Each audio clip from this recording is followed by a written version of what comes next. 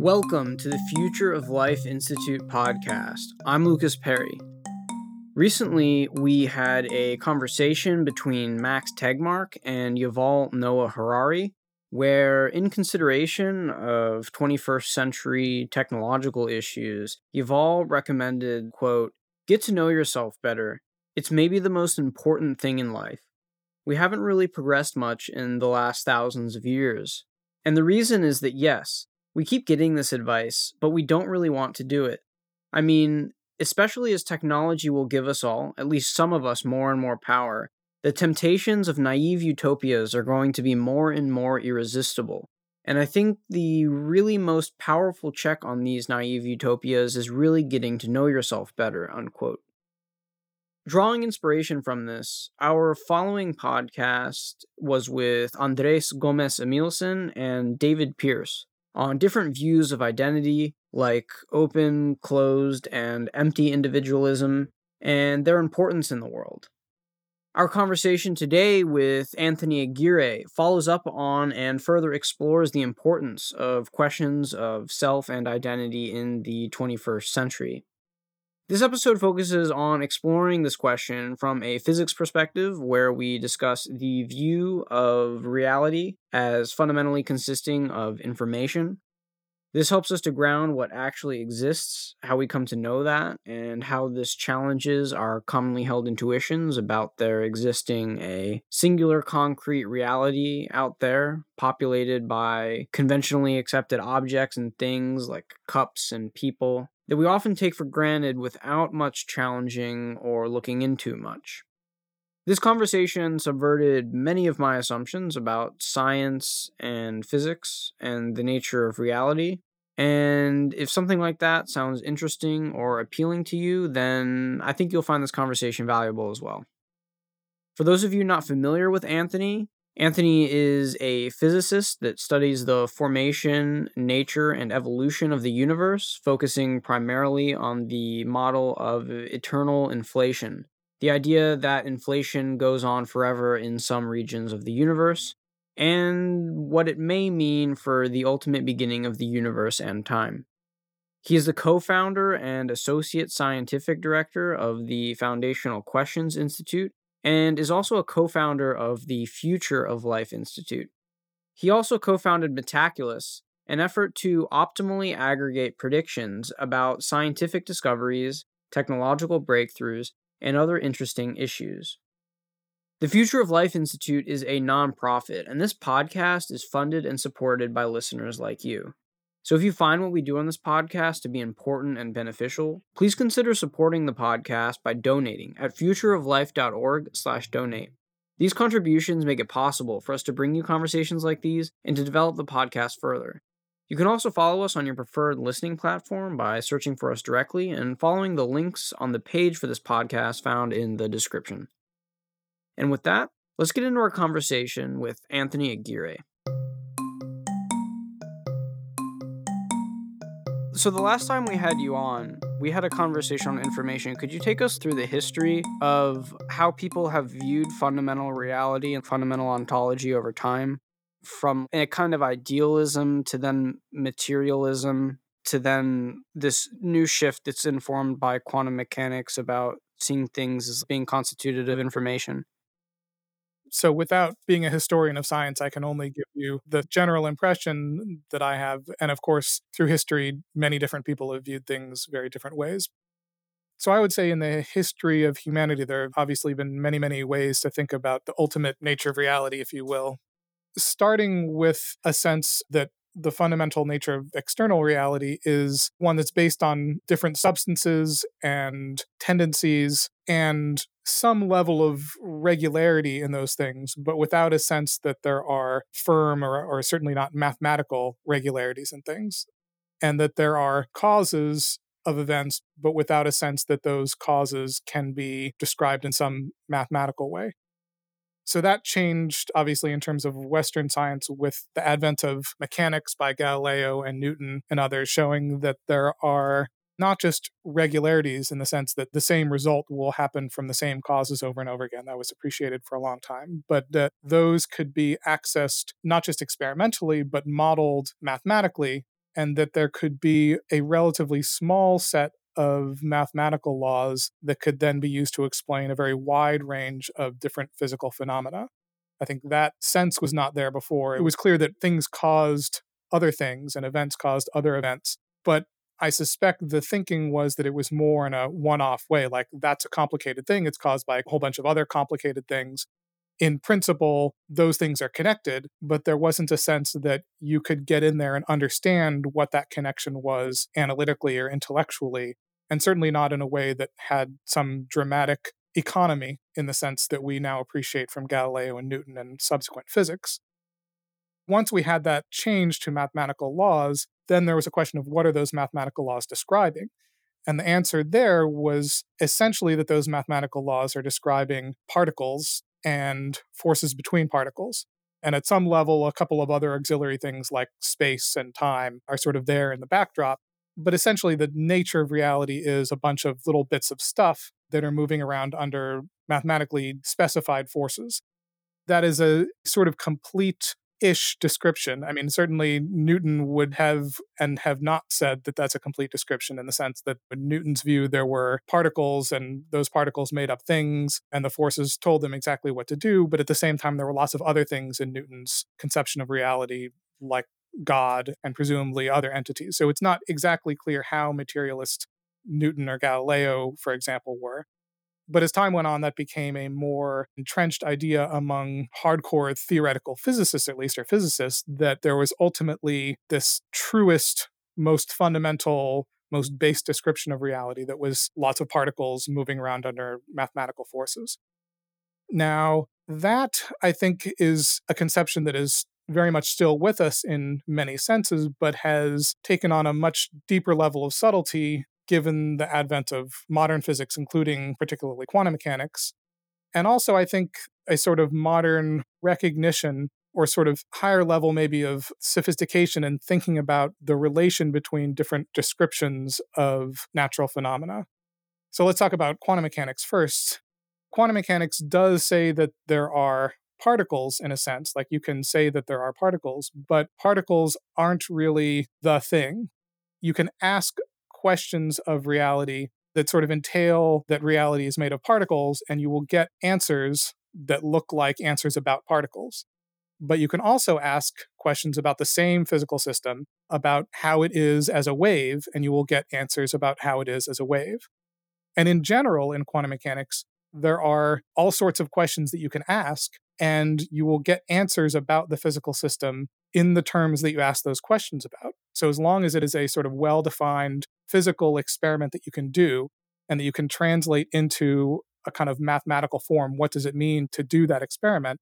Quantum mechanics gives you a way to compute predictions for how that experiment will turn out without really taking a particular view on what that physical system is. Like, is it a particle or is it a wave or is it something else? And I think this is important to note. It's not just that quantum mechanics says that things are particles and waves at the same time. It's that they're all sorts of things at the same time. So you can ask how much of my phone is an elephant in quantum mechanics. Like, a phone is totally not the same thing as an elephant, but a phone has a wave function. So if I knew the wave function of the phone and I knew a procedure for asking, is something an elephant, then I could apply that procedure to the phone. And the answer would not be, no, the phone is definitely not an elephant.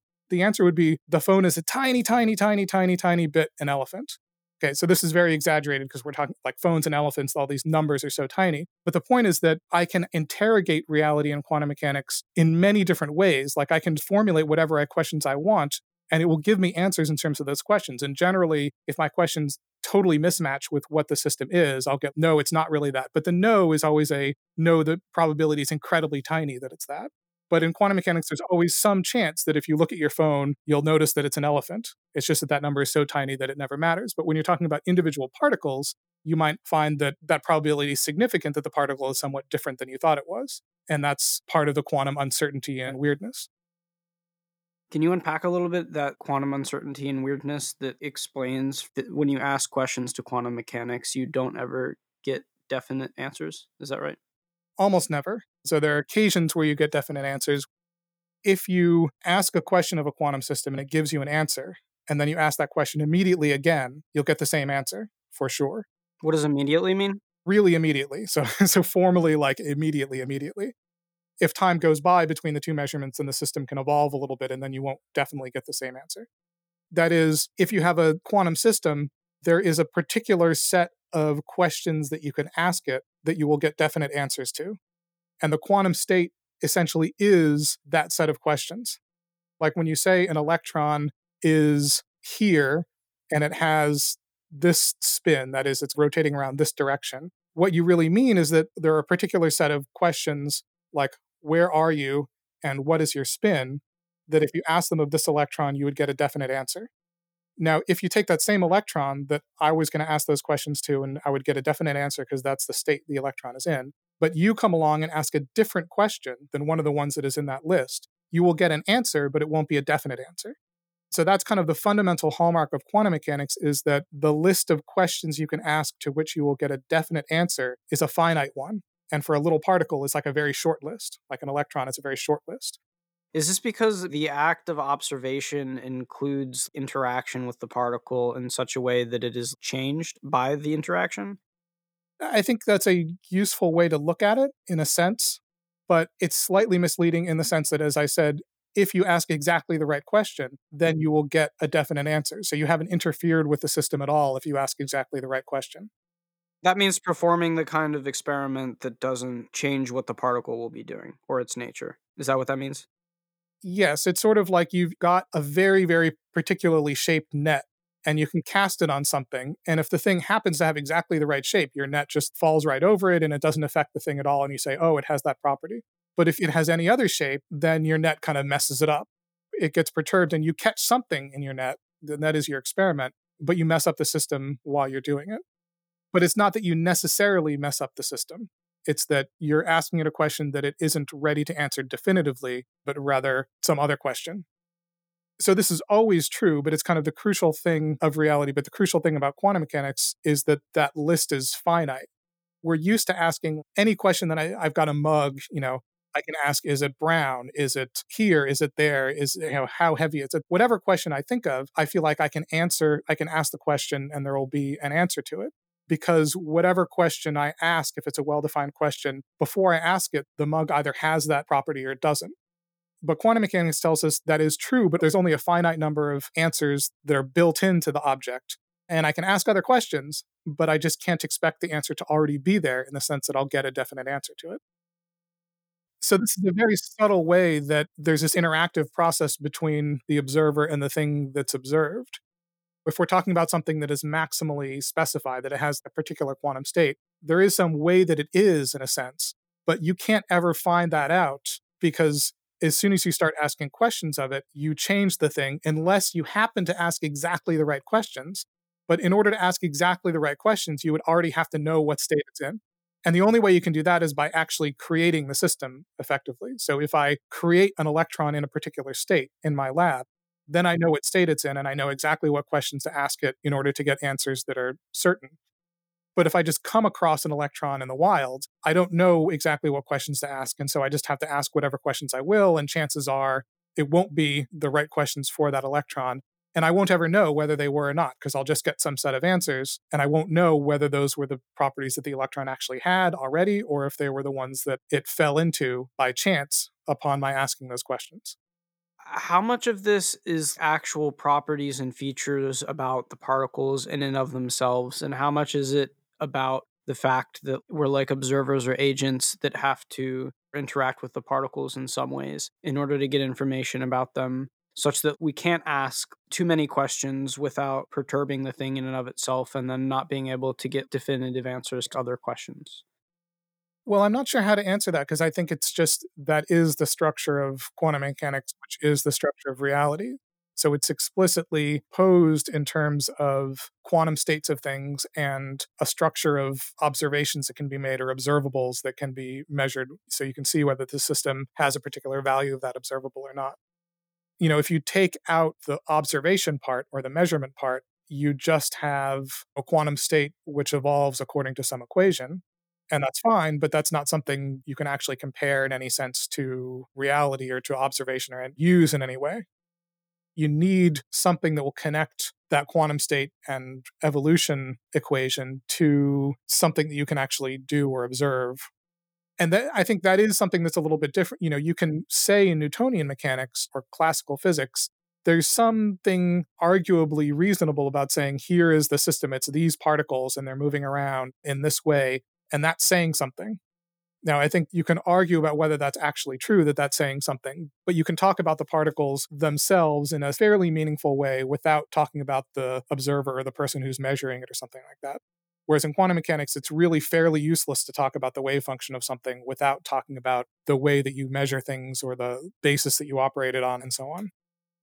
That was a long sort of digression in a sense, but I think that's crucial because that I think is a major underlying change in the way that we think about reality, not as something that is purely out there, but understanding that even to the extent that there's something out there, any sense of our experiencing that is unavoidably an interactive one, and in a way that you cannot ignore the interaction.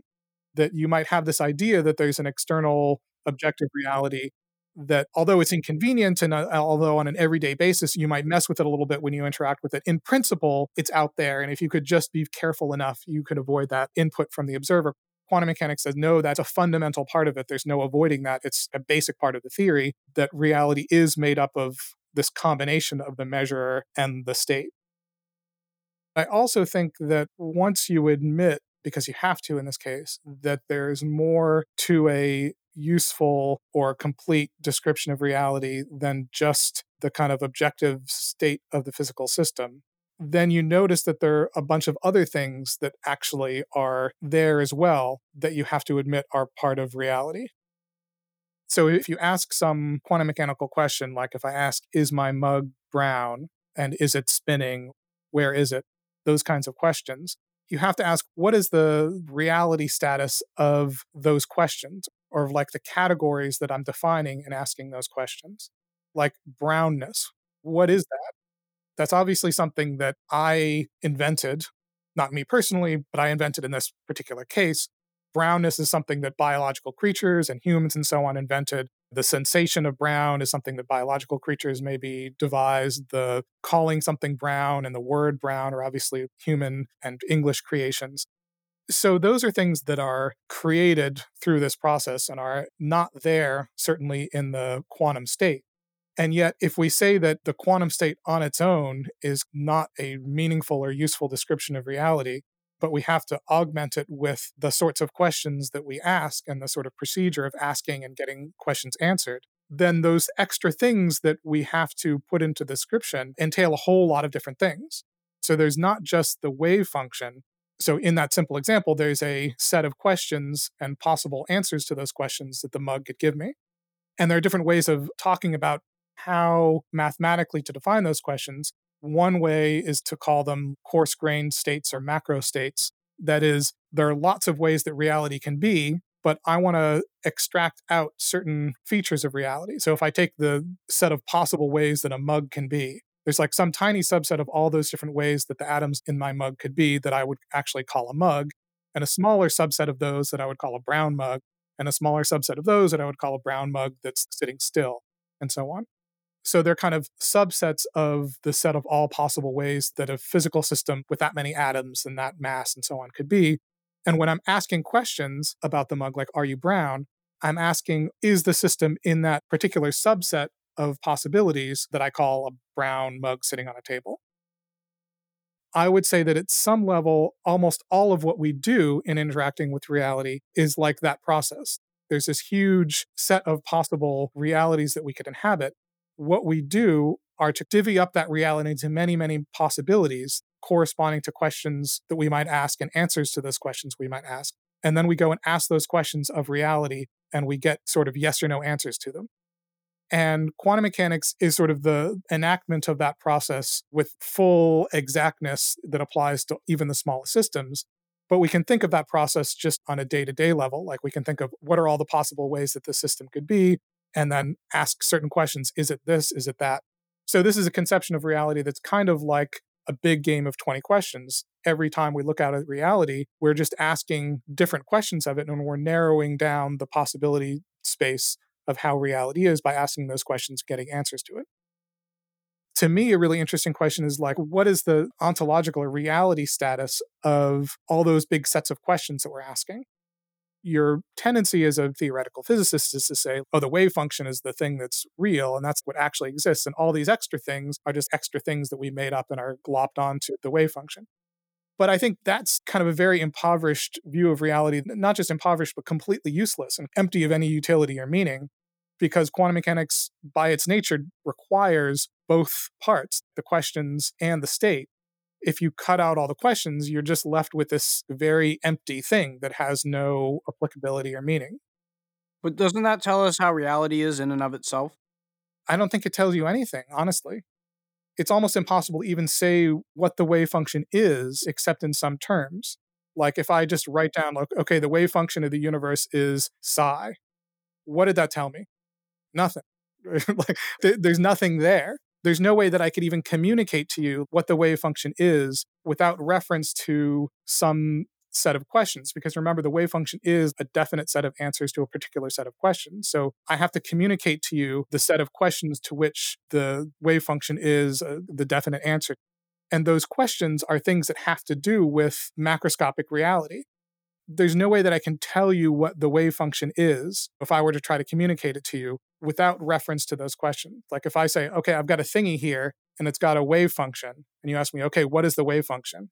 I don't know how to tell you. I could tell you its mass, but now what I'm really saying is here's a set of energy measuring things that I might do, and the amplitude for getting those different possible outcomes in that energy measuring thing is, you know, point 0.1 for that one and point 0.2 for that one and so on. But I have to tell you what those energy measuring things are in order to be able to tell you what the wave function is. If you like go back to the starting conditions of the universe, that initial state is a definite thing, right? Prior to any observers and defined coherently and exactly in and of itself, right? I don't know if I would say that. I understand that for us to know anything, we have to ask questions. I'm asking about something that I know that has no utility because we're always going to be the observer standing in reference, right? But just to think about reality in and of itself. Right. But you're assuming that there is such a thing, and that is not entirely clear to me. So I recognize that there's a desire to feel like there is a sort of objective reality that is out there and that there's meaning to saying what that reality is. But that is not entirely clear to me that that's a safe assumption to make. Okay. So it is true that we can go back in time and attribute all kinds of pretty objective properties of the universe. And it certainly is true that it can't be that we needed people and observers and things back at the beginning in order to be able to talk about those things. But it's a very thorny question to me that it's meaningful to say that there was a quantum state that the universe had at the very beginning when I don't know what operationally that means. Like, I wouldn't know how to describe that quantum state or make it meaningful other than in terms of measurable things, which require adding a whole bunch of ingredients to the description of what the universe is. To say that the universe started in this quantum state, to make that meaningful requires these extra ingredients. But we also recognize that those extra ingredients are themselves parts of the universe. So either you have to take this view that there is a quantum state and somehow we're going to get out of that in this kind of circular, self consistent way, a bunch of measuring apparatuses that are hidden in that quantum state and make certain measurements and then define the quantum state in this bootstrapping way. Or you have to say that the quantum state, and I'm not sure how different these things are, that the quantum state is part of reality, but that in order to actually specify what reality is, there's a whole bunch of extra ingredients that we have to define and we have to sort of put in there.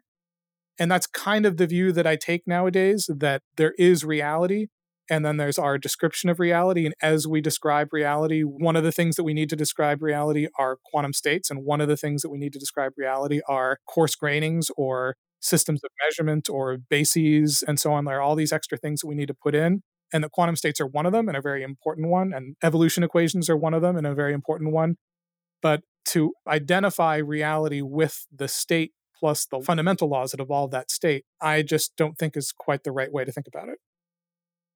Okay, so this is all very illuminating for this perspective here that we're trying to explore, which is the universe being simply constituted of information. Yeah, so let's talk about that. Once you let go, I think, of the idea that there's matter that is made of particles, and then there are arrangements of that matter, and there are things that that matter does, but the matter is kind of this intrinsically existing stuff.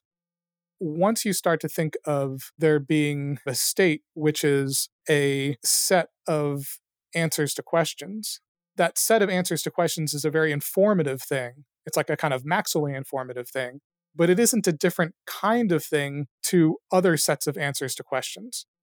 That is, to say that I've got information about something kind of is saying that I've asked a bunch of questions and I've gotten answers about it. So I know about it.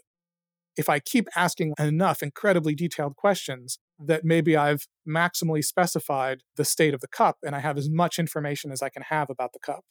But in that process, as I ask more and more information, as I more and more specify what the cup is like, there's no particular place in which the cup changes its nature. So I start out asking questions and I get more and more and more information until I get the most information that I can. And then I call that's the most information I can get. And now I've specified the quantum state of the cup.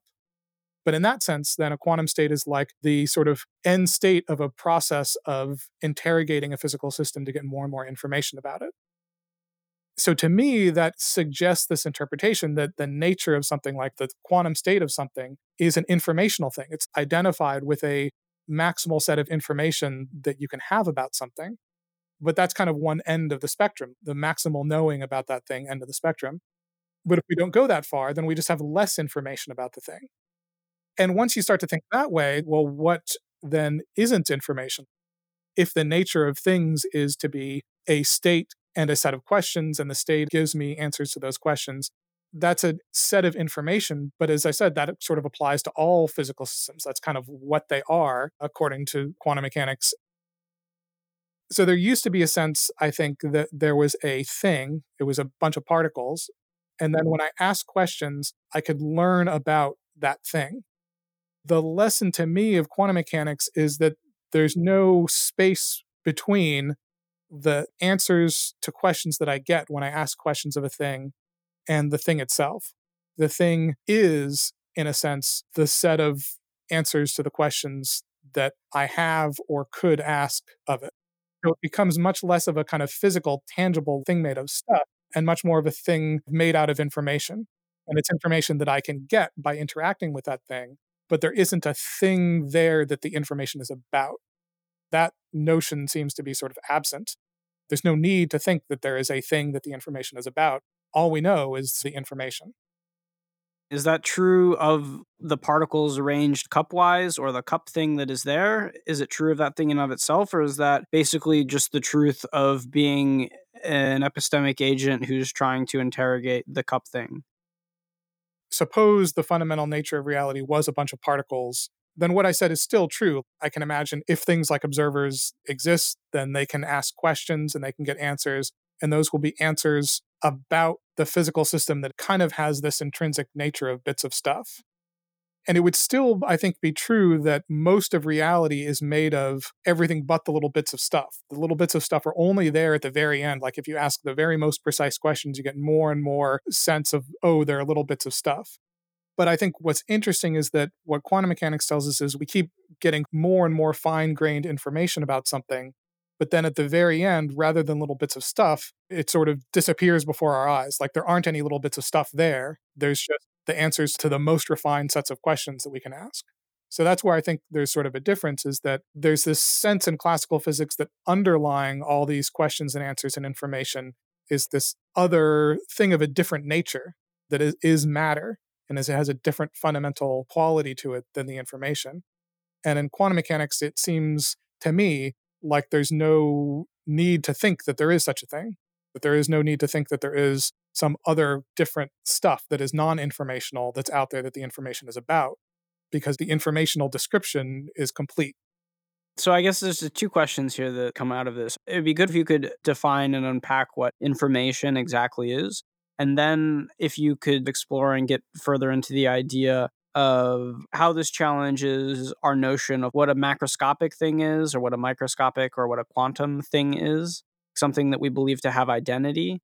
And then also how this impacts identity, like cup identity or like particle identity, what it means for people and galaxies and the universe to be constituted of information. So those two things. Okay, so there are lots of ways to talk about information. There are also qualitative and quantitative ways to talk about it. So let me talk about the quantitative way first. So you can say that if I have a whole possibility space, like many different possibilities for the way something can be, and then I restrict those possibilities to a smaller set of possibilities in some way. Either I say it's definitely in one of these, or maybe there's a higher probability that it's one of these than one of those. Like I in some way restrict, rather than every possibility is the same, I say that some possibilities are more than others. They're more likely, or it's restricted to some subset. Then I have information about that system. And that information is precisely the gap between everything being just equally likely and every possibility being equally good, and knowing that some of them are more likely or valid or something than others. So information is that gap that says it's more this than some of those other things. Okay, so that's a super general way of talking about it, but that can be made very mathematically precise. So if I say there are 4 bits of information stored in my computer, exactly what I mean is that there are a bunch of registers, and if I don't know whether they're ones or zeros, I say have no information. If I know that these 4 are 1101, then I've restricted my full set of possibilities to this subset in which those are 1101, and I have those 4 bits of information. So I can be very mathematically precise about this. And I can even say if the first bit, well, I don't know whether it's 0 or 1, but it's 75% chance that it's 0 and 25% chance that it's 1. That's still information. It's less than 1 bit of information. People think of bits as being very discrete things, but you can have fractions of bits of information. There's nothing wrong with that. The very general definition as restrictions away from every possibility being equally likely to some being more likely than others. And that can be made mathematically precise and is exactly the sort of information we talk about when we say my hard drive is 80 gigabytes in size or I have 20 megabits per second of internet speed. It's exactly that sort of information that we're quantifying. Now, when I think about a cup, I can think about the system in some way like there are some number of atoms, like 10 to the 25th or whatever atoms, or electrons and protons and neutrons or whatever. And there are then some huge, huge possible set of ways that those things can be. And some tiny, tiny, tiny, tiny, tiny, tiny, almost infinitesimally tiny subset of those ways that can be are something that I would label a cup. So if I say, oh, look, I have a cup, I'm actually specifying a vast amount of information by saying, look, I have a cup. Now, if I say, look, I have a cup and inside it is some dregs of coffee, I've got a huge amount more information. Now, it doesn't feel like a huge amount more of information. It's just like, yeah, what did I expect? Dregs of coffee. It's not that big of a deal, but physically speaking, it's a huge amount of information that I've specified just by noticing that there are dregs of coffee in the cup instead of dregs of all kinds of other liquids and all kinds of other states and so on. So that's the quantitative aspect. I can quantify how much information is in a description of a system. And the description of is important because you might come along and you can't see this cup. So I can tell you there's some stuff on my desk. You know a lot less about what's on my desk than I do. So we have different descriptions of this same system. And I've got a whole lot more information than you do about what's on my desk. So the information is, and this is an important thing, is associated with somebody's description of the system. Not necessarily a person's, but any way of specifying probabilities of the system being in a subset of all of its possibilities, whether that's a somebody describing it or whatever else. Anything that defines probabilities over the states that the system could be in, that's defining an amount of information associated with those probabilities. So there's that quantity, but there's also when I say what is a mug. So you can say that the mug is made of protons, electrons, and neutrons, but of course, pretty much anything in our world is made of protons, neutrons, and electrons. So what makes us a mug rather than a phone or a little bit of an elephant or whatever is the particular arrangement that those atoms have. To say that a mug is just protons, neutrons, and electrons, I think is totally misleading in the sense that the protons, neutrons, and electrons are the least informative part of what makes it a mug. So there's a quantity associated with that. The mug part of possibility space is very small compared to all of the possibilities. So that means that there's a lot of information in saying that it's a mug. But there's also the quality of what that particular subset is. and that particular subset is connected in various ways with things in my description like solidity and mass and brownness and hardness and hollowness. It is at the intersection of a whole bunch of other properties that a system might have. So each of those properties I can also think of as subsets of possibility space. Suppose I take all things that are a kilogram. That's how many protons, neutrons, and electrons they have. So that's my system. There's a gazillion different ways that a kilogram of protons, neutrons, and electrons can be, or we could write down the very exponential numbers that it is. Now, if I then say, okay, let me take a subset of that possibility space that are solid, that's a very small subset. There are lots of ways things can be gases and liquids. Okay, so I made a small subset. Now let me take another property, which is hardness. So that's another subset of all possibilities. And where hardness intersects solid, I have hard, solid things, and so on. So I can keep adding properties on. And when I've specified enough properties, it's something that I would give the label of a mug. So when I ask, what is a mug made of? In some sense, it's made of protons, neutrons, and electrons, but I think in a more meaningful sense, it's made of the properties that make up it being a mug rather than some other thing. And those properties are these subsets or these ways of breaking up the state space of the mug into different possibilities. In that sense, I kind of think of the mug as more made of properties with an associated amount of information with them. And the sort of fundamental nature of the mug is that set of properties. And your reaction to that might be like, yes, it has those properties, but it is made of stuff. But then if you go back and ask, what is that stuff? Again, the stuff is a particular set of properties.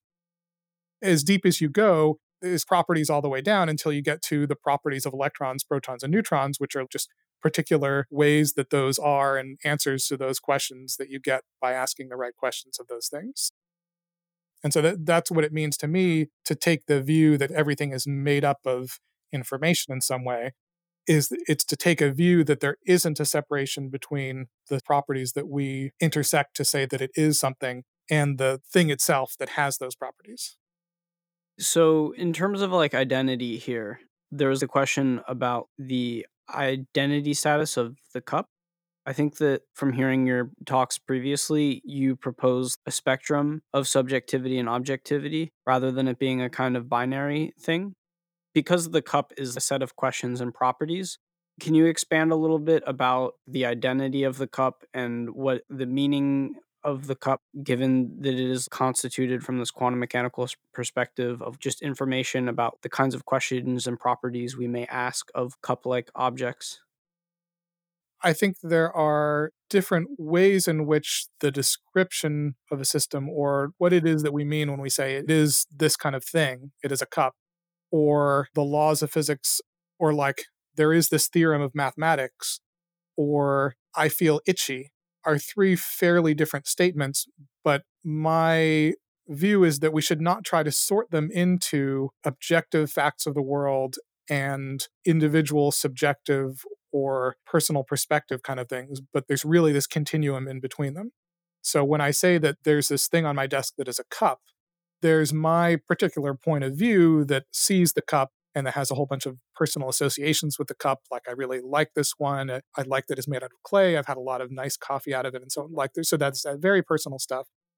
There's cupness, which is obviously not there in the fires of the Big Bang, but is something that has evolved socially and via biological utility and all the processes that have led to our technological society and our culture having things that we store stuff in and liquids. And That cupness, though, is kind of like the Platonic idealism that we experience imbued upon the object, right? Because of our conventional experience of reality, we can forget that the cupness experience is there like that, and we identify it and like reify it, right? And then we're like, oh, there's just cupness there. we get this sense that there's an objectively speaking cup out there, but we forget the level of creation and formulation that has gone on historically and socially and so on to create this notion, this shared collective notion of cupness that is a creation of humanity and that we all carry around with us as part of our mental apparatus. And then we say, oh, cupness is an objective thing, and we all agree that this is a cup and the cup is out there. But really, it's not. It's somewhere in this spectrum in the sense that there will certainly be cups that it's ambiguous whether it's a cup or not. There will be people who don't know what a cup is, and so on. It's not like every possible person will agree, even whether this is a brown cup. Some people may say, well, actually, I'd call that grayish. It feels fairly objective, but obviously there's this intersubjective component to it of all these ingredients that we invented going into making that a cup. Now, there are other things that feel more objective than that in a sense, like the laws of physics or some things about mathematics, where you say, like, oh, the ratio of the circumference to the diameter of a circle, we didn't make that up. That was there at the beginning of the universe.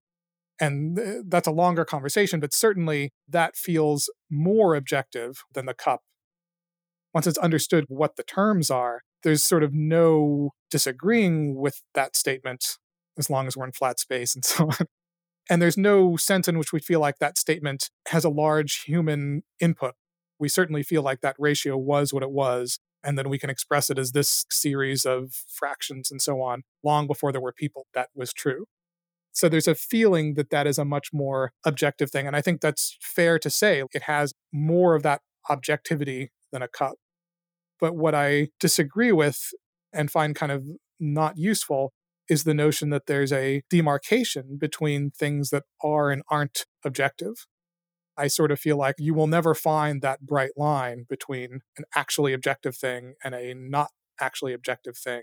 It will always be somewhere on this continuum, and it's probably not even a one dimensional continuum, but somewhere in this spectrum between things that are quite objective and things that are very, very subjective will be somewhere in that region, kind of everything that makes up our world that we experience.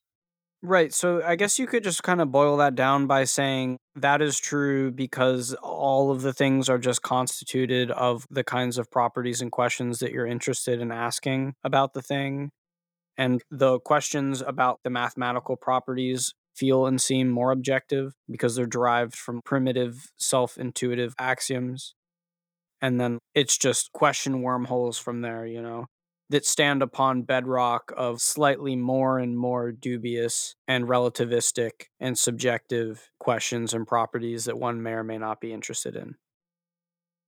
Yeah, so there are a couple things I would say to that. One is that there's a tendency among some people to feel like more objective is more true or more real or something like that. Whereas I think it's different. And with more true and more real tends to come a normative sense of better. Like more true things are better things.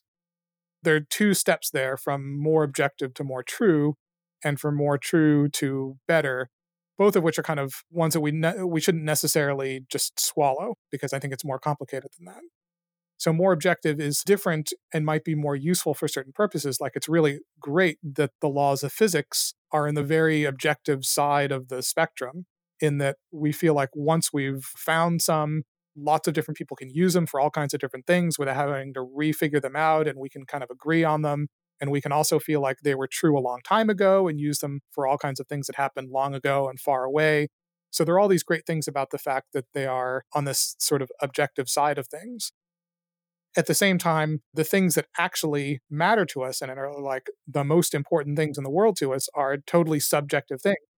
Love and human rights and the fact that other humans exist. Right. Like all value at some level, I certainly see value as very connected with the subjective experience of things that are experiencing things.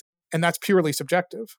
Nobody would say that the subjective experience of beings is unimportant, I think. So this was just to say that it's not that objective is better or more valuable or something like that. It's just different and important in different ways.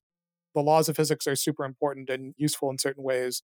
But if someone only knew and applied the laws of physics and held no regard or importance for the subjective experience of beings, I would be very worried about the sorts of things that they would do. I think there's some way in which people think dismissively of things that are less objective or that are subjective, like, oh, that's just a subjective feeling of something, or that's not like the true objective reality. Like, I'm superior because I'm talking about the true objective reality. And I just don't think that's a useful way to think about it. Yeah, these deflationary memes or jokes or arguments that love is an absurd reduction of a bunch of chemicals or whatever. That's this kind of reduction of the supposed value of something which is subjective. But all of the things that we care about most in life, we talked about this last time, that like hold together the fabric of reality and provide a ton of meaning, are subjective things. what are these kinds of things? I guess from the perspective of this conversation, it's like they're the kinds of questions that you can ask about systems and like how they will interact with each other and the kinds of properties that they have, right? Why are these particular questions and properties important? Well, I mean, historically and evolutionarily speaking, they have particular functions, right? So it seems clear, and that I would agree with you that there's the space of all possible questions and properties we can ask about things. And because of historical reasons, we care about a particularly arbitrary subset of those questions and properties that have functional use. And that is constituted of all of these subjective things like cups and houses and like love and like marriage and like rights. I'm only, I think, objecting to the notion that those are somehow less real or sort of derivative of a description in terms of particles or fields or mathematics. So the sense in which they're less real is the sense in which we get confused by the cupness being like a thing in the world. So that's why I wanted to highlight that phenomenological sense of cupness before, where the Platonic idealism we see of the cupness is there in and of itself. Yeah, I think I agree with that. So, what is it that defines whether or not something falls more on the objective side or more on the subjective side? Aren't all the questions that we ask about macroscopic and fuzzy concepts like love and human rights and cups and houses and human beings? Don't all those questions have definitive answers as long as the categories are coherent and properly defined? I guess the way I see it is that there's kind of a sense of how broadly shared through agents and through space and time are those categorizations or those sets of properties. Cupness is pretty widespread, but doesn't go further back in time than humanity. Protozoa don't use cups. So cupness is fairly objective in that sense. It's tricky because there's this subjectivity objectivity axis of how widely shared are the sets of properties. And then there's a different subjective objective axis of experience, of my individual phenomenological experience of subjectivity versus an objective view of the world. And I think those are connected, but they're not quite the same sense of subjective and objective. I think that to put it on that axis is actually a little bit confusing. I understand that the more functional that a meme or idea or concept is, the more widely shared it's going to be. But I don't think that just because more and more agents are agreeing to use some kind of concept like money, that that is becoming more objective. I think it's just becoming more shared. Yeah, that's fine. I guess I would ask you, what does more and less objective mean if it's not that? Yeah, I mean, I don't know. um, I'm not sure how to say something is more or less objective without referring to some sense like that, that it is more widespread in some way, or that there are more sort of subjective views of the world that share that set of descriptions. If we go back to the thinking about the probabilities, in whatever sense you're defining the probabilities and the properties, the more perspectives are using a shared set of properties, the more objectively defined are the things that are defined by those properties. Now, how to say that precisely? Like, is this objectivity level 12 because 12 people share that set of properties and 50 people share these? So it's objectivity level. I wouldn't want to quantify it that way necessarily, but I think there is some sort of sense of that, that the more different perspectives on the world use that same set of descriptions in order to interact with the world, the more kind of objective that set of descriptions is. Again, I don't think that captures everything. Like, I still think there was a sense in which the laws of physics were objective before anyone was talking about them and using them. It's quite difficult. I mean, when you think about mathematics, yeah, I was going to bring that up. if you think of mathematics as you've got a set of axioms and a set of rules for generating true statements out of those axioms, even if you pick a particular set of rules, there are a huge number of sets of possible axioms. And then each set of axioms, if you just grind those rules on those axioms, will produce just an infinite number of true statements. But grinding axioms into true statements is not doing mathematics, I would say. So it is true that every true mathematical statement should have a sequence of steps that goes from the axioms to that true mathematical statement. But for everything that we read in a math textbook, there's an exponentially large number of other consequences of axioms that just nobody cares about because they're totally uninteresting. Yeah, there's no utility to them. So this is again finding spaces of mathematics that have utility. What makes certain ones more useful than others So it seems like, E, Euler's number, is a very special number. It's useful for all kinds of stuff. Obviously, there are a continuous infinity of other numbers that are just as valid as that one, right? But there's something very special about that one because it shows up all the time. It's really useful for all these different things. So we've picked out that particular number as being special. And I would say there's a lot of information associated with that pointing to E and saying, oh, look, this number, we've done something by that pointing. There's a whole bunch of information and interesting stuff associated with pointing out that that number is special. So that pointing was something that we humans have done at some level. There wasn't the symbol E or the notion of E or anything like that before humans were around. Nonetheless, there's some sense in which once we find E and see how cool it is and how useful it is, we say it was always true that e to the ix was cosine of x plus I sine of x. Like that was always true, even though we just proved it a couple of centuries ago and so on. How could that have not been true? And it was always true, but it wasn't always true that we knew that it was interesting. So it's kind of the interestingness and the pointing to that particular theorem as being an interesting one out of all the possible consequences that you could grind out of a set of axioms. That's what was created by humanity. Now, why the process by which we noticed that that was an interesting thing, much more interesting than many other things, how much objectivity there is to that is an interesting question. Surely some other species that we encountered, almost surely they would have noticed that that was a particularly interesting mathematical fact like we did. Why? That's a really hard question to answer. So there is a subjective or non-objective part of it in that we as a species developed that thing. The interestingness of it wasn't always there. We kind of created that interestingness of it, but we probably noticed its interestingness for some reason. And that reason seems to go above and beyond the sort of human processes that noticed it. So there's no easy answer to this, I think. My layman's easy answer would be just that it helps you describe and make the formalization and development of mathematical fields, right? Sure, but is that helpfulness a fact of the world or a contingent thing that we've noticed as we've developed mathematics?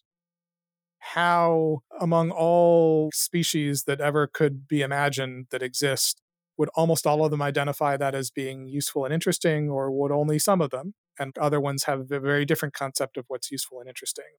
That's really hard to know. And is it more or less objective in that sort of sense? I guess part of my intuition here is just that it has to do with the way that our universe is constituted. Calculus is useful for like modeling and following velocities and accelerations and objects in Newtonian physics. So like this calculus thing has utility because of this. Right. But that which makes it useful, that feels like it's something more objective, right? Like calculus is inheriting its objectiveness from the objective nature of the universe that makes calculus useful. The objectiveness is born of its relationship to the real world. Yes. But again, what does that mean? It's hard to put your finger at all on what that thing is that the real world has that makes calculus useful for describing it, other than saying the real world is well described by calculus, right? It feels very circular to say that. Okay. So I'm thoroughly confused then about subjectivity and objectivity. So this is good. I think we all have this intense desire to feel like we understand what's going on. We don't really understand how reality works or is constituted. We can nonetheless learn more about how it's constituted, and sitting on that razor's edge between feeling pride and like, yes, we figured a bunch of stuff out and we really can predict the world and we can do technology and all these things, all of which is true, while also feeling the humility that when we really go into it, reality is fundamentally very mysterious, I think is right, but difficult. My frustration is when I see people purporting to fully understand things like, oh, I get it. This is the way that the world is. And taking a very dismissive attitude toward thinking the world is not the way that they particularly see it. And that's not as uncommon an attitude as one would like, right? That is a lot of people's tendency because there's a great desire and safety in feeling like you understand this is the way that the world is. And if only these poor benighted other souls could see it the way I do, they would be better off. That's hard because we genuinely do understand much, much, much more about the world than we ever did. So much so that there is a temptation to feel like we really understand it. And I think at some level that's more the notion that I feel like it's important to push back against, the notion that we get it all Like, we more or less understand how the world is and how it works and how it fundamentally operates. Among some circles, that's more the hubristic danger of falling into that than there is falling into the we don't know anything. Although there are other parts of society where there's the other end too, that the anti-intellectual stances that like my conception of reality is just as good as yours that I just made up yesterday, and we're all equally good at understanding what the world is really like. Also quite dangerous. The core drawaway here for me is just this essential confusion about how to navigate this space of what it means for something to be more subjective and objective, and the perspective of analyzing it through the kinds of questions and properties we would ask or be interested in. What you were just saying also had me reflecting a lot on people whose identity is extremely caught up in nationalism or like a team sport. They would seem to be trivial questions or properties you could ask. Like, where did you happen to be born? Which city do you particularly have fondness towards? The identity of really being like an American or like really being a fan of the Patriots. People become just completely enthralled and engrossed by that. Your consciousness and ego just gets obliterated into identification with I am an American Patriot fan, and like there's just no perspective. There's no context. When one goes way too far towards the objective, when one is mistaking the nature of things. Yeah, there are all sorts of mistakes that we all make all the time. And it's interesting to see pathologies in all directions in terms of how we think about the world and our relation to it. And there are certain cases where you feel like if we could just all take a little bit more of an objective view of this, everyone would be so much better off. And kind of vice versa. It takes a lot of very difficult skill to approach our complex world and reality in a way that we're thinking about it in a useful way in this wide variety of different circumstances, where sometimes it's more useful to think about it more objectively and sometimes more subjectively or along all sorts of other different axes. It's a real challenge. I mean, that's part of what it is to be human and to engage in a worthy way with other people and with the world and so on, is to have to understand the more and less useful and skillful ways and lenses through which to look at those things. At one time, almost everything we do is in error, but you also have to be forgiven because almost everything that you could do would be in error in some way from some standpoint. And sometimes thinking that the cup is objectively real is an error. Thinking that you made up the cup and invented it all on your own is also an error. So, like, the cup is real and isn't real and is made up and isn't made up. Any way you think about it is kind of wrong, but it's also all kind of okay because you can still pick up the cup and take a drink. So, it's very tricky. It's a tricky reality we reside in. But that's good. I think if everything was straightforward and obvious, that would be a boring world. If everything were straightforward and obvious, then I would reprogram everyone to not find straightforward and obvious things boring, and then we would not have this requirement to be in a complicated, ununderstandable world. I think there's a Douglas Adams line that if you figure it all out, then immediately it all stops and starts again in a more complicated way that becomes more and more difficult. And of course, this is something that's happened many, many times before. I don't know how useful it is now, but is talking about emergence here, is that something that's useful, you think, for talking about identity? Maybe. There's a question of identity of what makes something one thing rather than another. And then there's another question of personal identity and sort of my particular perspective or view of the world, like what I identify as my awareness, my consciousness, my phenomenal experience of the world, and that identity and how it persists through time, that identity and how it does or doesn't connect with other ones. Like, is it truly its own island, or should I take a more expansive view of it? And is it something that persists over time? Is there a core thing that persists over time, or is it a succession of things that are loosely identified or tightly identified with each other? I'm not sure whether all of the stuff that we've been talking about in terms of properties and questions and answers and states and things applies to that, but I'm not sure that it doesn't either. I think it does. Wouldn't the self or like questions on personal identity be arbitrary questions in a very large state that we would be interested in asking particular questions about what constitutes the person? Like, is there a self? the self is like a squishy, fuzzy concept like love? Does the self exist? Does love exist? Where do they fall on the subjective objective scale? Well, there are many different questions we could think about, but if I think of my identity through time, I could maybe talk about how similar some physical system is to the physical system I identify as me right now. And I could say I'm sort of identified through time with the physical system that is really much like me. And physics makes that easy because physical systems are very stable and this body kind of evolves slowly. But once you get to the really hard questions, like suppose I duplicate this physical system in some way, is my identity one of those or two of those? And what happens if you destroy the original one? And, those are genuinely confusing questions that I'm not sure that the sort of niceties of understanding emergence and the properties and so on, I'm not sure how much it has to say about it. I'm not sure that it doesn't, but having thought a lot about the earlier identity questions, I feel no less confused. The way in which emergence is helpful or interesting to me is the way in which the levels of reality at which human beings conceptualize, which would be like quantum mechanics and then atomic science and then chemistry and then biology and so on. We imagine them as being sort of stacked up on each other. And that if reductionism is attractive to one, you would think that all the top layers supervene upon the nature of the very bottom layer, quantum mechanics, which is true to some sense. And you would want to say that there is fundamental brute identity facts about the like very, very, very base layer. So you could say that there are such things as irreducible quantum atoms. Like maybe they reduce into other things, but that's an open question for now. And if we're confident about the identity of those things, there's at least a starting place, from which we would have true answers about identity. Does that make sense?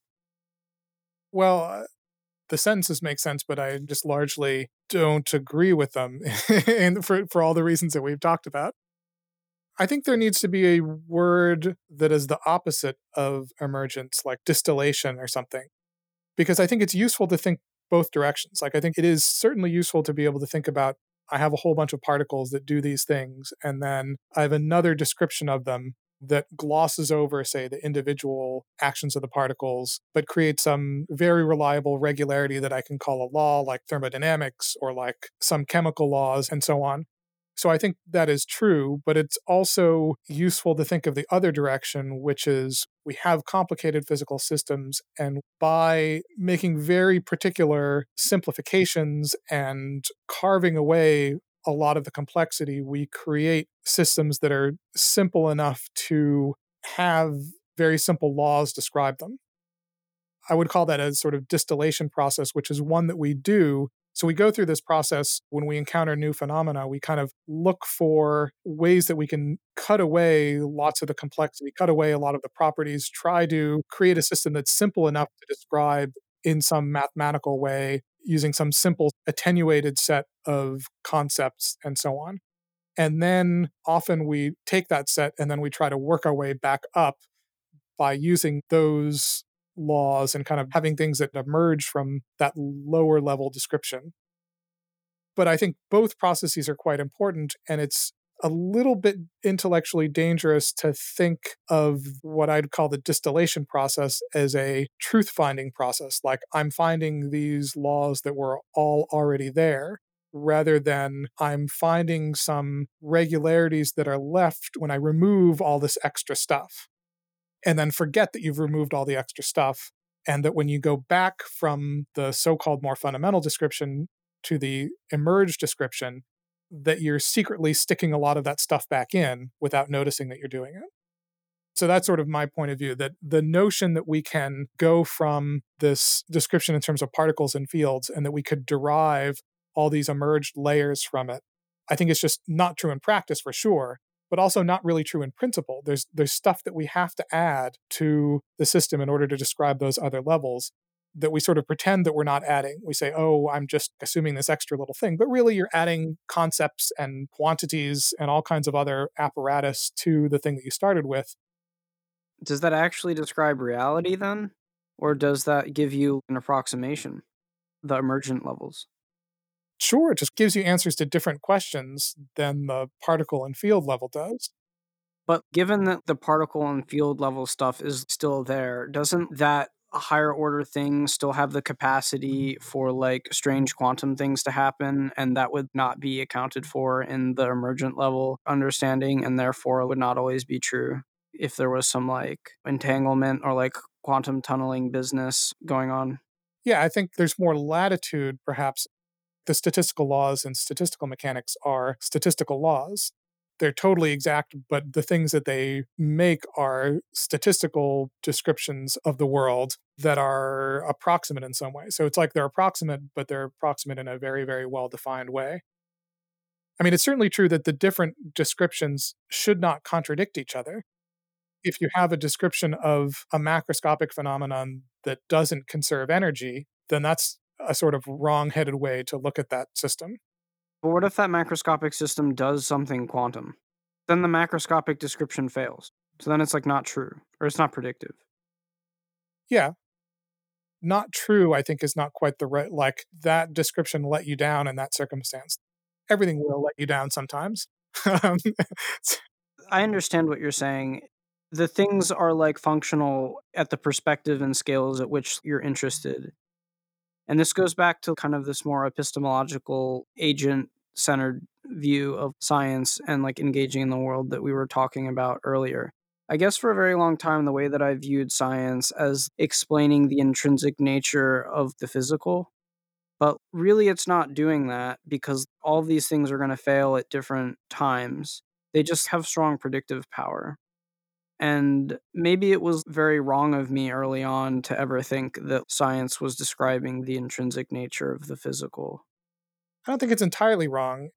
You do get something through distilling more and going more toward the particle and field level, in that once you specify something that quantum mechanics and the standard model of particle physics say gives you a well-defined answer to, then you feel really sure that you're going to get that result.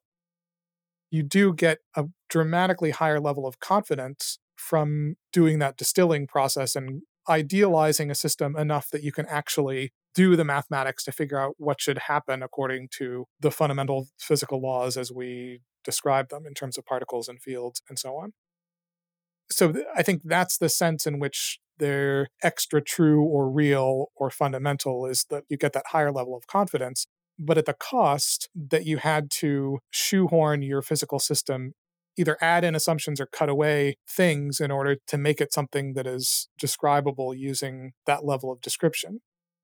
You know, not everyone will agree with the way that I'm characterizing this. I think you talk to other physicists and they would say, yes, there are approximations, but really there's this objective description, and there's this fundamental description in terms of particles and fields, and we're just making different approximations to it when we talk about these other levels. I don't think there's much of a difference operationally in terms of that way of talking about it in mine, but I think this is a more true to life description of reality, I guess. Right. So, I mean, there are the fundamental forces, and the fundamental forces are what evolve everything. And you're saying that the emergent things have to do with adding and cutting away things so that you can like simplify the whole process and extract out these other rules and laws, which are still highly predictive. Is that all true to say so far? Somewhat, I think. It's just that we don't actually do any of that. We very, very, very, very rarely take a more fundamental set of rules and derive. Yeah. That's not how science works. Right. We think that there is such a process in principle, Right. but not in practice. But yeah, understanding it in principle would give us more information about how reality is. I don't believe that there is in principle that process. I think the going from the more fundamental level to the emerged quote unquote level can't be done without taking input that comes from the emerged level. Like, I don't think you're going to find the emerged level in the fundamental description in and of itself without unavoidably taking information from the emerged level. Yeah, to modify the Not modifying, but augmenting in the sense that you're adding things like brownness that you will never find, as far as you ever look, you will never find brownness in the wave function. It just isn't there so like you wouldn't find some kind of chemical law or property in the wave function. any more than you'll find here or now in the state of the universe. Like, they're just not there. Those are things incredibly useful things, important things like here and now are pretty central to my description of the world. I'm not going to do much without those, but they're not in the wave function and they're not in the boundary conditions of the universe. And it's okay that I have to add those. There's nothing evil about doing that. Like I can just accept that I have to have some input from the reality that I'm trying to describe in order to use that fundamental description. It's fine. Like there's nothing to be worried about. There's nothing anti-scientific about that. It's just the idea that someone's going to hand you the wave function and you'll derive that the cup is brown here and now is crazy. It just doesn't work that way. Not in there. That's my view anyway. But the cup being brown here and now is a consequence of the wave function evolving an agent who then specifies that information, right? Again, I don't know what that would look like. Here's the wave function. Here's Schrodinger's equation and the Hamiltonian. Now tell me, is the brown cup in front of or in back of the tape measure?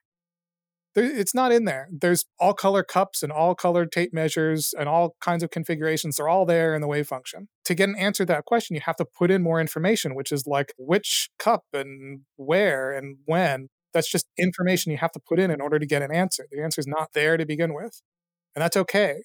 It doesn't mean that there's something wrong with the wave function description of you got the wrong Hamiltonian or the wrong Schrodinger's equation. It just means that to call that a complete description of reality, I think is just very misleading. I understand what people intend by saying that everything is just the wave function and the Schrodinger equation. I just think that's not the right way to look at it. I understand what you're saying. Like, the question only makes sense if, say, that wave function has evolved to a point that it has created human beings who would specify that information, right? None of those things are in there. They're not in the primordial state, but they're born later. Later is no different from the beginning thing. It's just a wave function. There's really no difference in quality between the wave function now and at the beginning. It's exactly the same sort of entity. There's no more and no less in it than there was then. Everything that we ascribe to being now in the universe that wasn't there at the beginning are additional ingredients that we have to specify from our position, things like now and here and all those properties of things. Does the wave function just evolve the initial conditions? Or the initial conditions contained within the wave function? Well, both, in the sense that if there's such a thing as the wave function of the universe, and that's a whole nother topic as to whether that's a right minded thing to say, but say that there is, then there's exactly the same information content to that wave function at any time, in that given the wave function at any time and the Schrodinger equation, we can say what the wave function is at any other time. So there's nothing added or subtracted. One is just as good as the other. In that sense, there's no more stuff in the wave function, quote unquote, now than there was at the beginning. It's just the same. All of the sense in which there's more in the universe now than there was at the Big Bang has to do with things that we specify in addition to the wave function, I would say, that constitute the other levels of reality that we interact with. They're extra information that we've added to the wave function from our actual experience of reality.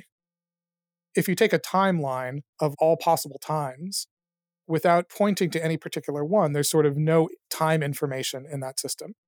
But when I say, oh, look, I declare that I'm now 13.8 billion years from the Big Bang, you're pointing to a particular time by associating it with my experience now. And by doing that pointing, I'm creating information, right? And in just the same way that we described it before, I'm making information by picking out a particular time. That's something new that I've added to what was a barren timeline before. I've added now something. There's more information than there was before by the fact of my pointing to it. And I think most of the world is of that nature, that it is made of information created by our pointing to it from our particular perspective here and now in the universe, seeing this and that and having measured this and that and the other thing.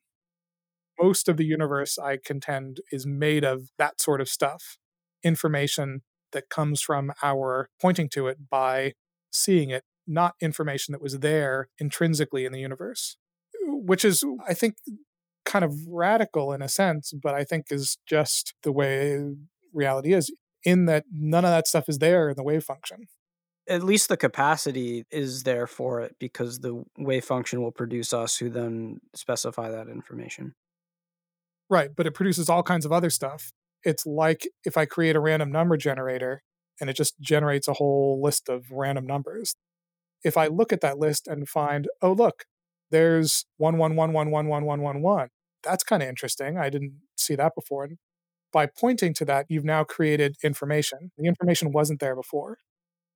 So that's largely what I see the universe as, that in large part, it's low information in a sense. I'm hemming and hawing because there are ways in which it's very high information too. But I think most of the information that we see about the world is information of that type that exists because we very collectively, as beings that have evolved and had culture and all of the stuff that we've gone through historically, we are pointing to it. Okay, so connecting this back to the spectrum of objectivity and subjectivity, as we were talking for a long time about cups, and as we talked about on the last podcast about human rights, for example, as being a kind of myth or kinds of properties which we're interested in ascribing to all people, which people actually intrinsically lack. People are numerically distinct over time, they're like qualitatively distinct very often. There's nothing in the heart of physics which gives us the kinds of properties human rights, for example, are supposed to be instantiating in us. And rather, it's like a functional convention that is very useful for producing value. And so, like, we've specified this information that all human beings share unalienable rights. But as we enter the 21st century, the way that things are changing is that the numerical and qualitative facts about being a human being that have held for thousands of years are going to begin to be perturbed. Yes. You brought this up by saying so you could either duplicate yourself arbitrarily, whether you do that physically via scans and like instantiating actual molecular duplicates of yourself. You could be mind uploaded and then you could have that duplicated arbitrarily. For hundreds of thousands of years, your atoms would cycle out every 7 years or so, and that's how you would be numerically distinct. And qualitatively, you would just change over your whole lifetime until you became thermodynamically very uninteresting and spread out and died. But now there's this duplication stuff. There is your ability to qualitatively change yourself very arbitrarily. So, like, at first, it will be through bioengineering, like designer babies. And so there's all these interesting things and lots of thought experiments that go along with it. Like, what about people who have their corpus callosum cut? You have the sense of phenomenological self, which is associated with that. You feel like you're a unitary subject of experience. What happens to your first person phenomenological perspective if you do something like that? What about if you create a kind of corpus callosum bridge to like another person's brain? What happens to the phenomenological self identity?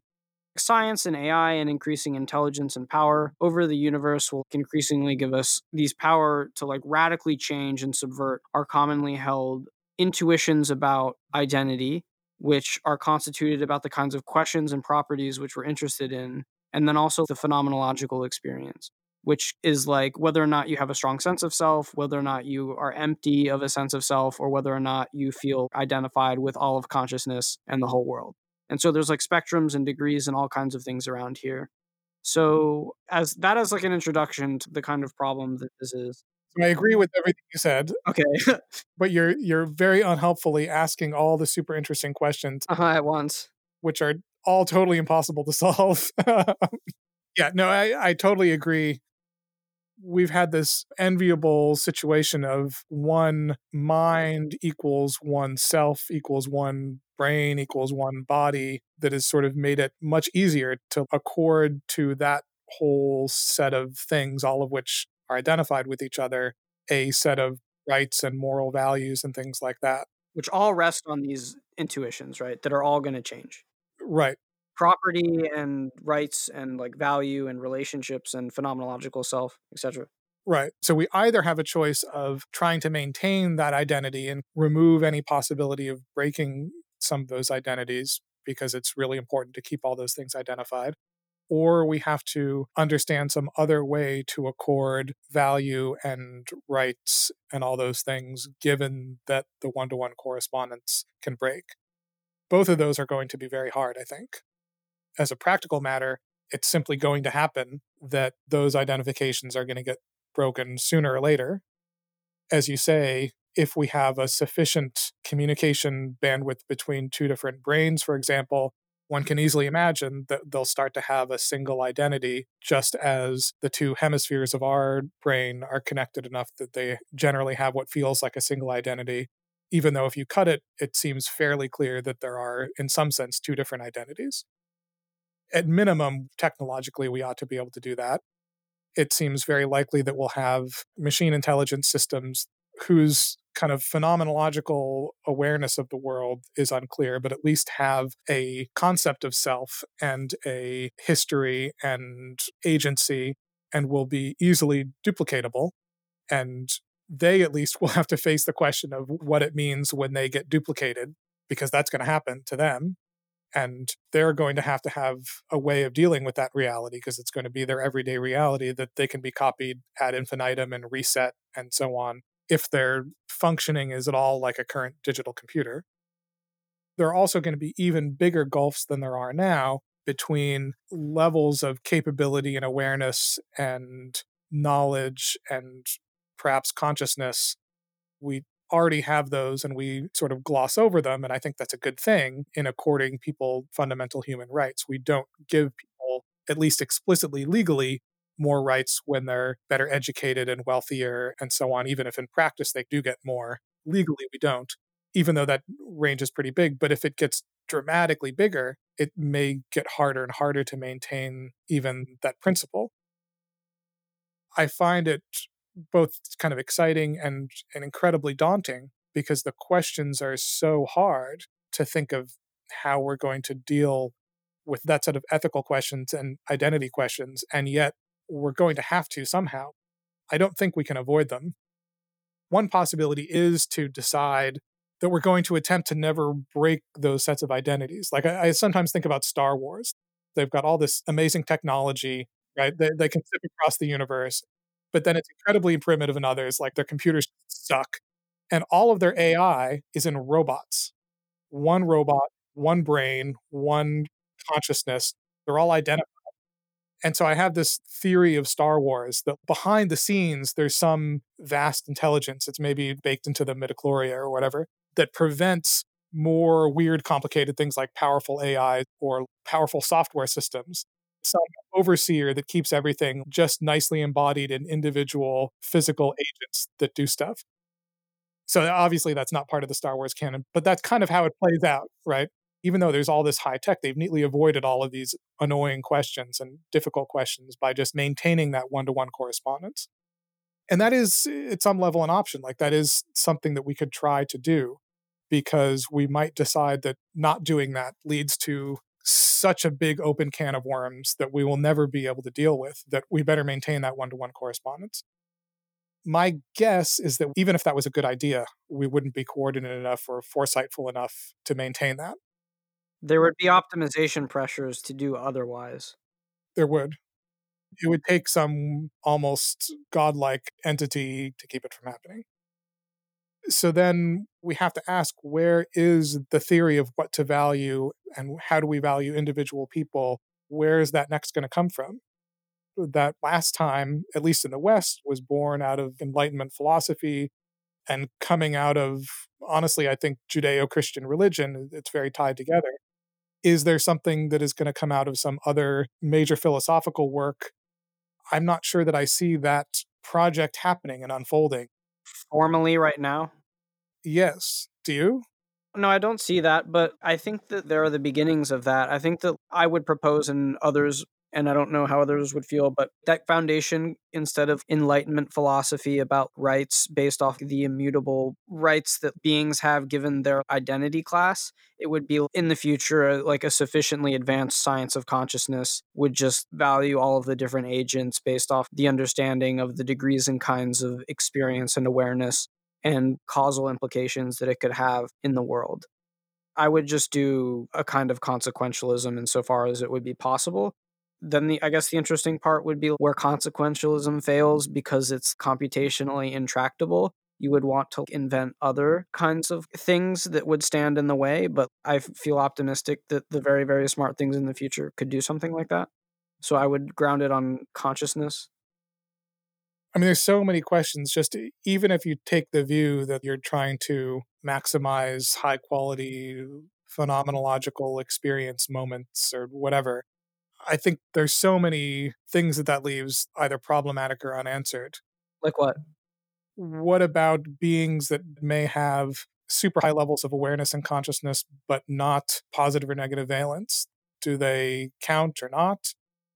Does it mean anything that experiences are connected through time in some large set of personal identity, or is a bunch of disconnected experiences just as good as other ones? There may be a positive valence to experience that comes out of its aggregation over time and its development and evolution over time that is absent from any individual one of those moments, all of which may be less good than a drug trip or just eating a candy bar. But like a life of eating candy bars versus a less pleasurable but more fulfilling life, how do we quantify those things against each other? And the repugnant conclusion. Like, what do we think about the repugnant conclusion? That's like kind of that. As a quick definition, the repugnant conclusion is how you would compare a very small, limited number of amazing experiences against an astronomically large number of experiences, which are just barely better than non existence, very, very, very, very slightly better than like a valence of zero. And if all of those added up to be just like a fraction of a hair larger than the few really, really good experiences, which world should you pick? Hedonic consequentialism would argue that you should pick the astronomically large number of experiences that are barely worth living, and that to some is repugnant. I think it's safe to say that there is no proposal on the table that everyone feels like, oh, yeah, that's the way to do it. And I'd be profoundly suspicious of anything that claimed to be that. So I don't think there are going to be easy answers, but it may be that there's at least a framework from which we can stand to get into some of the complexities. And that may be a very different framework than the one that we have now. But where that will come from and how we would transition to it and what that would mean and what kind of terrible and wonderful consequences that might have, I think certainly nobody knows. And it's not even clear that anybody has a sense of what that will look like. Right. So I think that one of the last questions here and perspectives that I'd like to get from you are how this perspective on how human perspectives on identity changes what we want.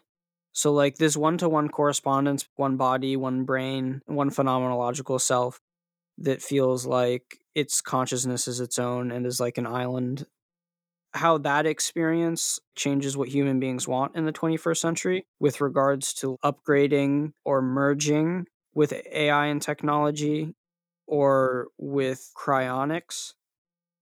If everything and everyone is numerically and quantitatively completely impermanent, such that no matter what kind of technological intervention we do in 100 to 200 years, everyone will either be thermodynamically scattered or like so completely and fundamentally changed that you won't be able to recognize yourself.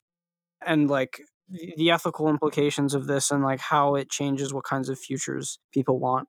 I'm curious to know if you have any thoughts of this, holding in the perspective in your head of Max's book Life 3.0 and the kinds of world trajectories that people are interested in from there.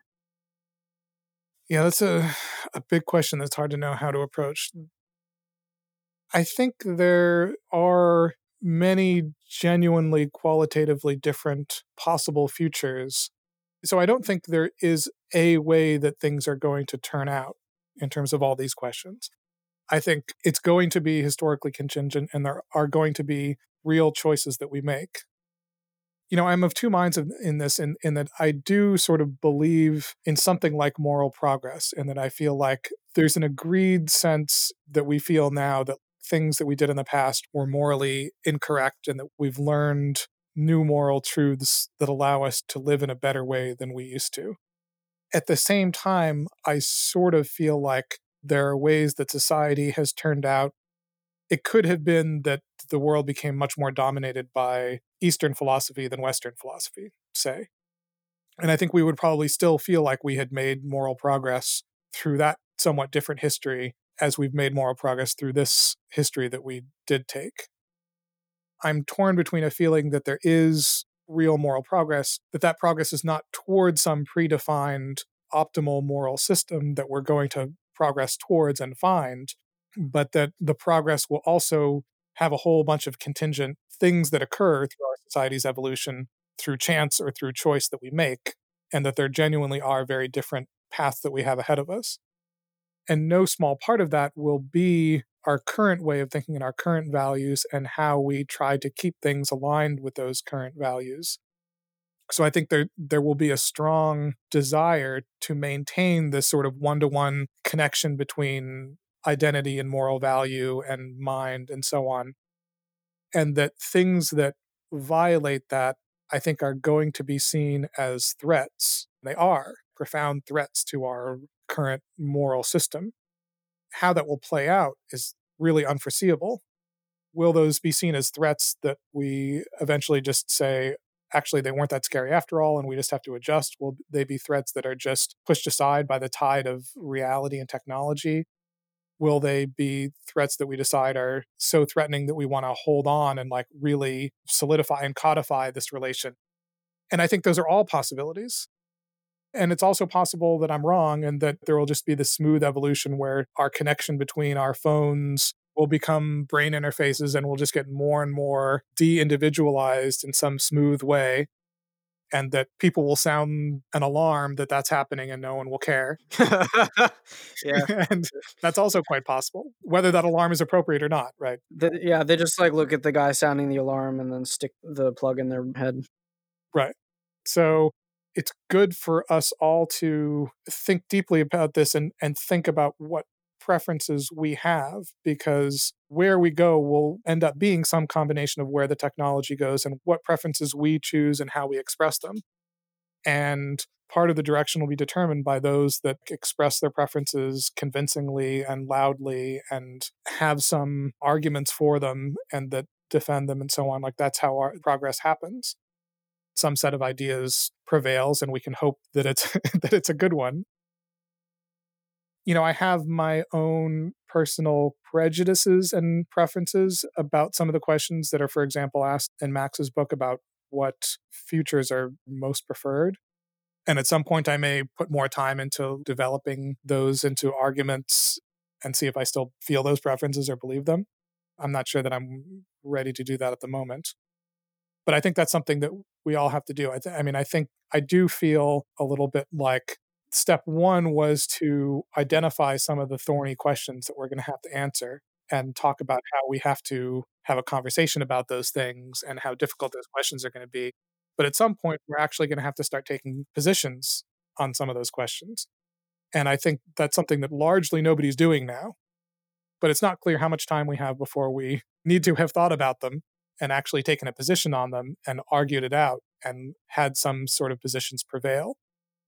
The alternative to that is sort of this random process driven by the technology and the other social forces that are at work, like moneyed interests and social imperatives and all those sorts of things. Having these questions decided by those forces rather than reflection and thinking and debate among people who are trying really hard to think about these questions, that seems like not such a great idea. Yeah, I agree, that's my felt sense too.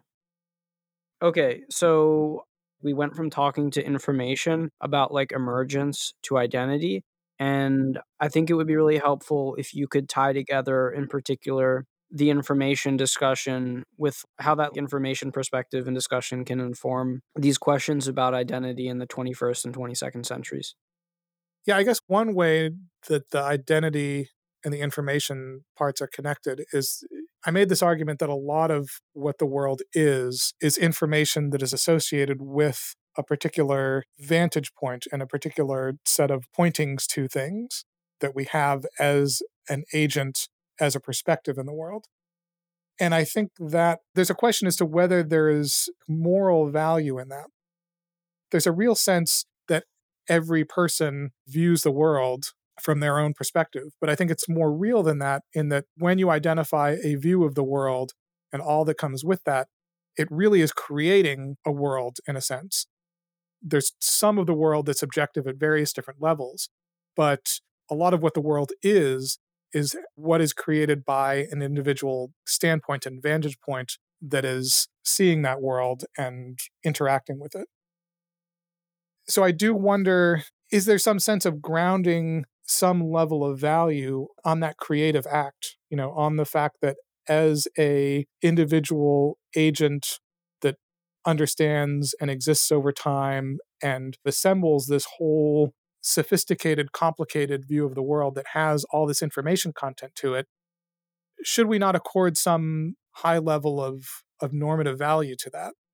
That it's not just a way to describe how the world is made, but what is valuable in the world be connected with that sort of creation process by the individual standpoint.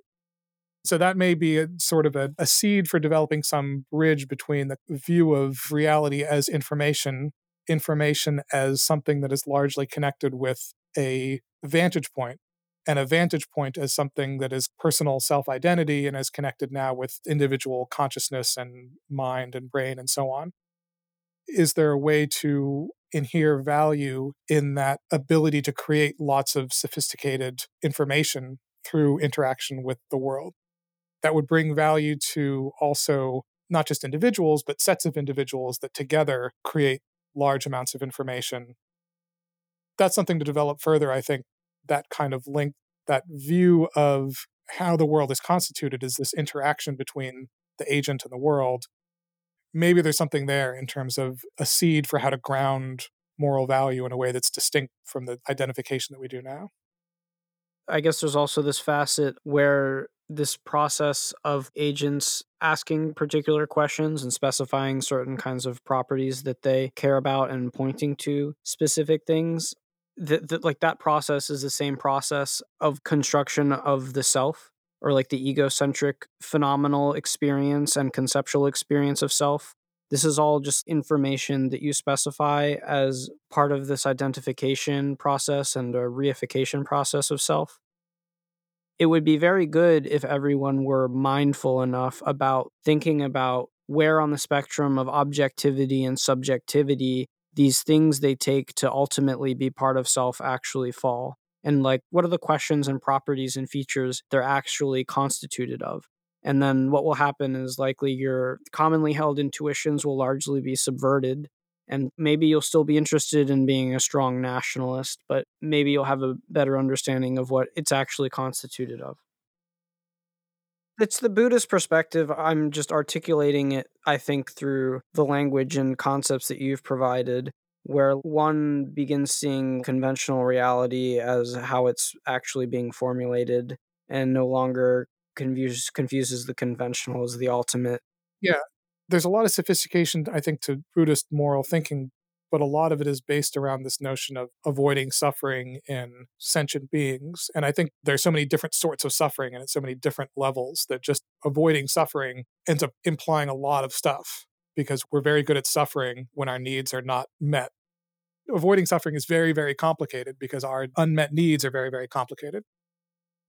The view that I was just pointing to is pointing towards some level of value that is rather distinct from suffering, because one can imagine a super sophisticated system that has this incredibly rich identity and incredibly rich view of the world and may suffer or not. And it's not clear how closely connected those things are. It's always dangerous when you think about how to ground value, because you realize that any answer you have to that question leaves certain things out. you know, if we try to ground value in sophistication of worldview or something like that, then do we really not value young kids? I mean, that seems monstrous, even though they have a pretty simple minded worldview. That seems wrong. So, yeah, I think there are no easy answers to this, but that's just a sense in which I think I do feel instinctively that there ought to be some level of moral value accorded to beautifully complex, self aware systems in the world that have created this sophisticated universe through their being, experience, and existence and interaction with the world. Like, that ought to count for something. Certainly, it's not something we want to just blithely destroy, but exactly why we don't want to destroy it, the deep reason, I think needs to be investigated. That seems true to me, but I can't necessarily defend why. Yeah, that's really good. And I think an excellent place to wrap up concluding thoughts. My ethics is so like sentience focused that that is an open question, and I would want to pursue deeply why that seems intrinsically valuable. For me, just the obvious direct answer would be because it allows or does not allow for certain kinds of conscious experiences, which is what matters. That like that is not intrinsically valuable, but it is valuable based off of its relationship to consciousness, obviously. But of course that's up for debate and to be argued about. And given uncertainty about consciousness, the view which you proposed may be very skillful for dealing with the uncertainty. So, this is one of the most interesting conversations for me. Like you said, I think it's very neglected. There's like no one working on it formally. Maybe it's just too early. I think that it seems like there's a really big role for popular media and communication to like explore these issues. There are so many good thought experiments in philosophy of personal identity and elsewhere that could be excellent and fun for the public. It's not just that it's philosophy that is becoming increasingly needed, but it's also fun and interesting philosophy. Yeah.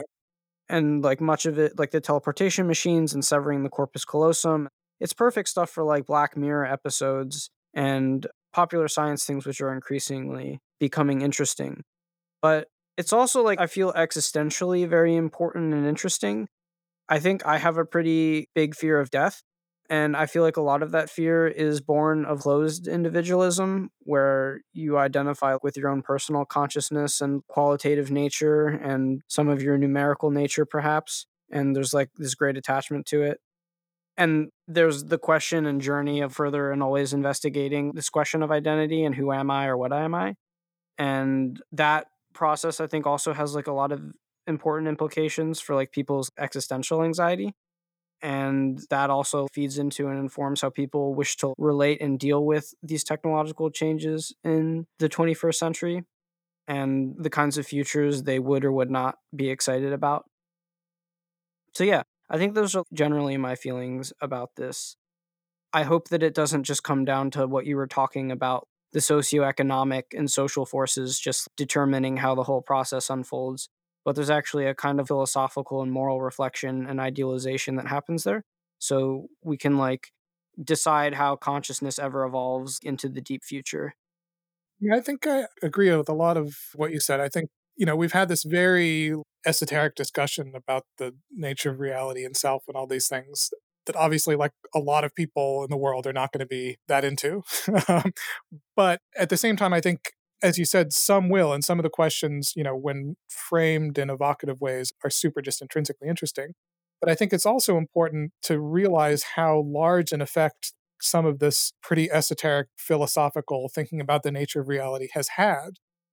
That we had our moral system and legal system and governmental system were largely like created in response to careful philosophical thinking in long treatises in the 17th and 18th and 19th centuries. We need more of those now. We we need brilliant works that are not just asking these questions, but actually compellingly arguing for ways to think about them and putting it out there and saying this is the way that we ought to value things, or this is the ground for valuing this or that, or this is the way that we should consider reality and what it means for us. And we don't have to accept any one of those views, but I fear that in the lack of daringly trying to deeply develop those ideas and push for them and argue for them, that we will end up, as you say, just kind of randomly meandering around to where the social forces push us. And if we really want a development of real ideas on which to found our long term future, we'd better start really developing them and valuing them and putting them out there and taking them seriously rather than thinking, oh, this is weird esoteric conversation off in the corner of philosophy and academia, blah, blah, Uh-huh. blah. Yeah. Devaluing it in that way, I think, is not just not useful, but really misunderstanding how things have happened historically. Those sorts of discussions in the right way and published and pushed in the right ways have had huge influence on the course of humanity. So they shouldn't be underestimated. And let's keep going. And you can write the book and we'll all read it. Yeah, wonderful. A last point I think is like very useful is what you're saying is very true in terms of the pragmatics and illustrating that. In particular, the Enlightenment treatises had very particular views on personal identity. The personal identity of people of color over time has shifted in terms of slavery. The way in which Western colonial powers conceptualized West Africans, for example, was in a very particular way. And like even today, with gender issues in general, that is also a mainstream discourse on the nature of personal identity. It's already been a part of the formation of society and culture and civilization, and it will only continue to do so. Yeah, so with that, thanks so much, Anthony. I appreciate it. If you found this podcast interesting or useful, consider sharing it on social media, forums, with friends, or wherever you think it might be found valuable. We'll be back again next month with another episode in the FLI podcast.